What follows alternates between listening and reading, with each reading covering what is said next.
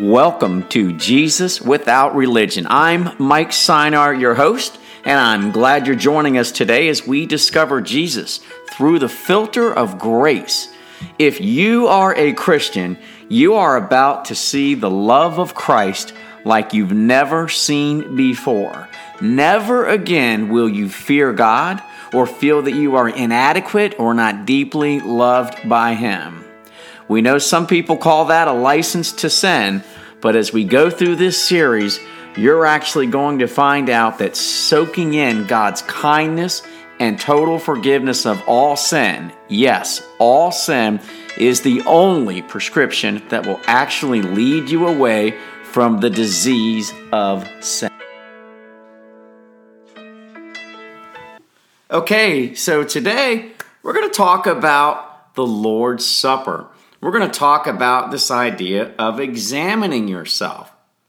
So there's some terrible teachings out there that, Christians need to do a deep review of their past sins before they can partake in the Lord's Supper. The idea is that you need to examine your current status with God because, you risk bringing the judgment of God upon yourself because you take the Lord's Supper with any unrepentant sin that you may have, right? So today we're going to explain 1 Corinthians chapter 11, verses 28 to 29. We're going to see that examining here is something very different than what many of you have been taught. And that in no way should this verse lead a Christian away from celebrating, and I do mean celebrating, the Lord's Supper and what He did for us. So the verse reads this. It's 1 Corinthians chapter 11, verses 27 through 28. It says, "Therefore, whoever eats the bread or drinks the cup of the Lord in an unworthy manner, he shall be guilty of the body and the blood of the Lord. But a man must examine himself." So we see these words, right? Verse 29 then says, "For he who eats and drinks judgment to himself, if he does not judge the body." Now, if we just use these two verses to have a sermon, we could really put a lot of Christians in fear, now can't we? But let's see what the unworthy manner is that needs to be examined and who this judgment really comes from. Because I think you're going to find there's a lot of bad teaching out there. All right, so 1 Corinthians chapter 11, verse 17.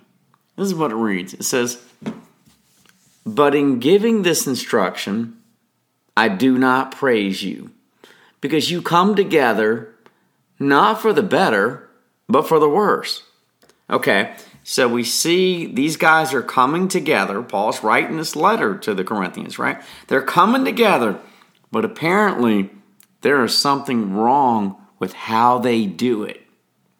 And I bet most churches aren't doing what Paul is getting ready to actually talk about.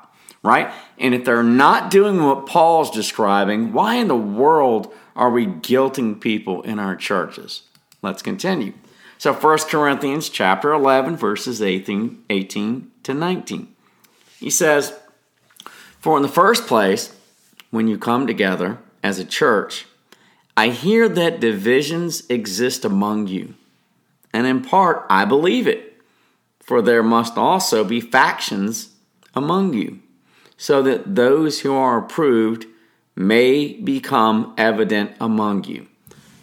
The problem is the church is divided. And we're about to see it is divided for a very good reason. Something bad is happening. But what? Well, we get to verses 20 and 21. He says, "Therefore, when you meet together, it is not to eat the Lord's Supper." Get this. It is not to eat the Lord's Supper. For In your eating, each one takes his own supper first, and one is hungry and one is drunk. This is your context here. This is not what happens in most people's churches. This isn't communion at all. These guys eat all the food and they get drunk. This is the church of Corinthians. The poor people show up and they get nothing. That is what needs to be examined. That is our context. Instead of celebrating Jesus, this is just a party. And the poor people that want to celebrate Jesus, well, they're being left out. So we get to verse 22. He says, what? Do you not have houses in which to eat and drink? Or do you despise the church of God and shame those who have nothing? What shall I say to you? Shall I praise you? In this I will not praise you.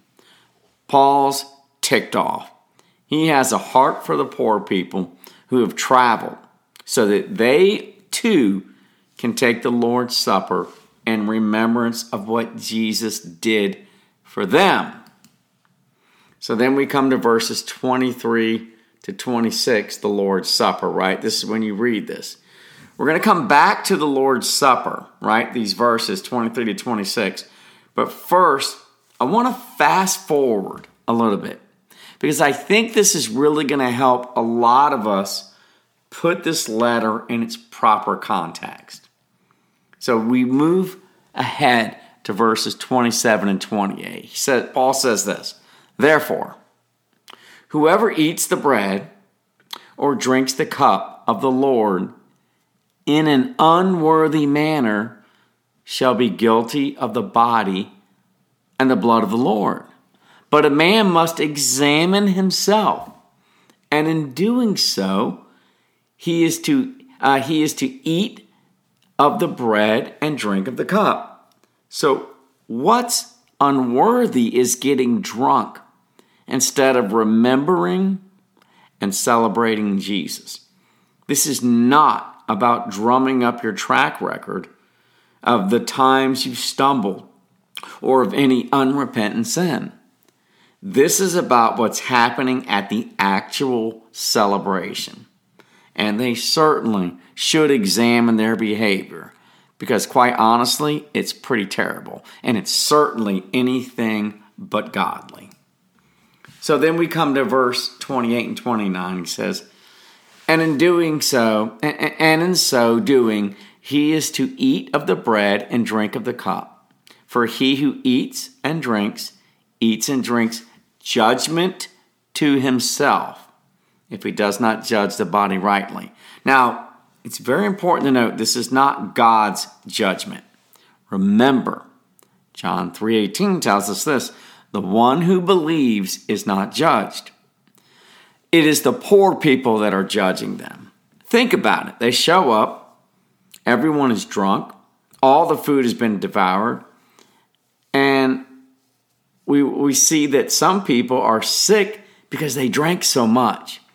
And I think some even died from alcohol poisoning. So no question, the poor people show up and they certainly and understandably have a lot of judgment against them. And then verse 30 to 32 says this, for this reason, many among you are weak and sick, and a number asleep. But if we judged ourselves, keyword, but if we judged ourselves rightly, we would not be judged. But when we are judged, we are disciplined by the Lord, so that we will not be condemned along with the world. Getting drunk can make people sick, pass out, even die. Do the right thing, and people won't judge you. Discipline is good. It's not scary. Discipline is training for future living, not punishment for past sins. But now we're going to see the solution, and I want you to pay very close attention. Verse 33, so then, My brethren, when you come together to eat, wait for one another. If anyone is hungry, let him eat in his own home, so that you will not come together for judgment. See this, guys? The remaining matters I will arrange when I come. Do y'all see this?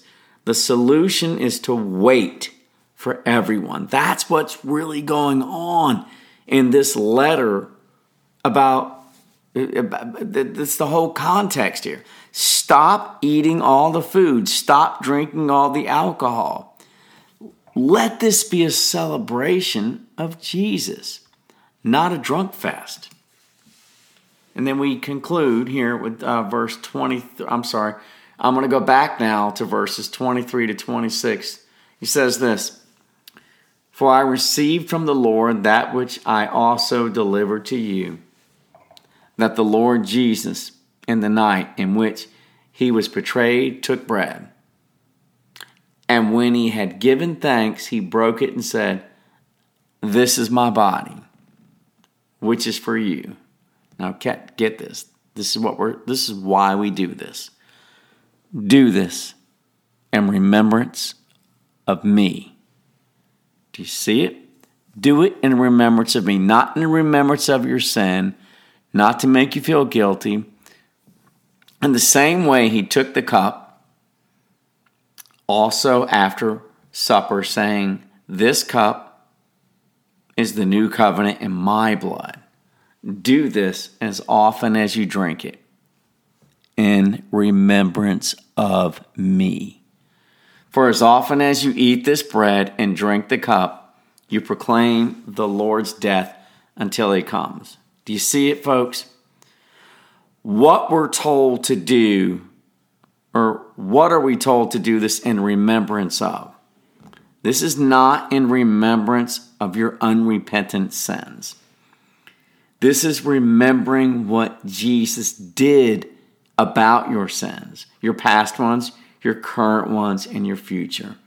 Jesus had his body crushed for our sins.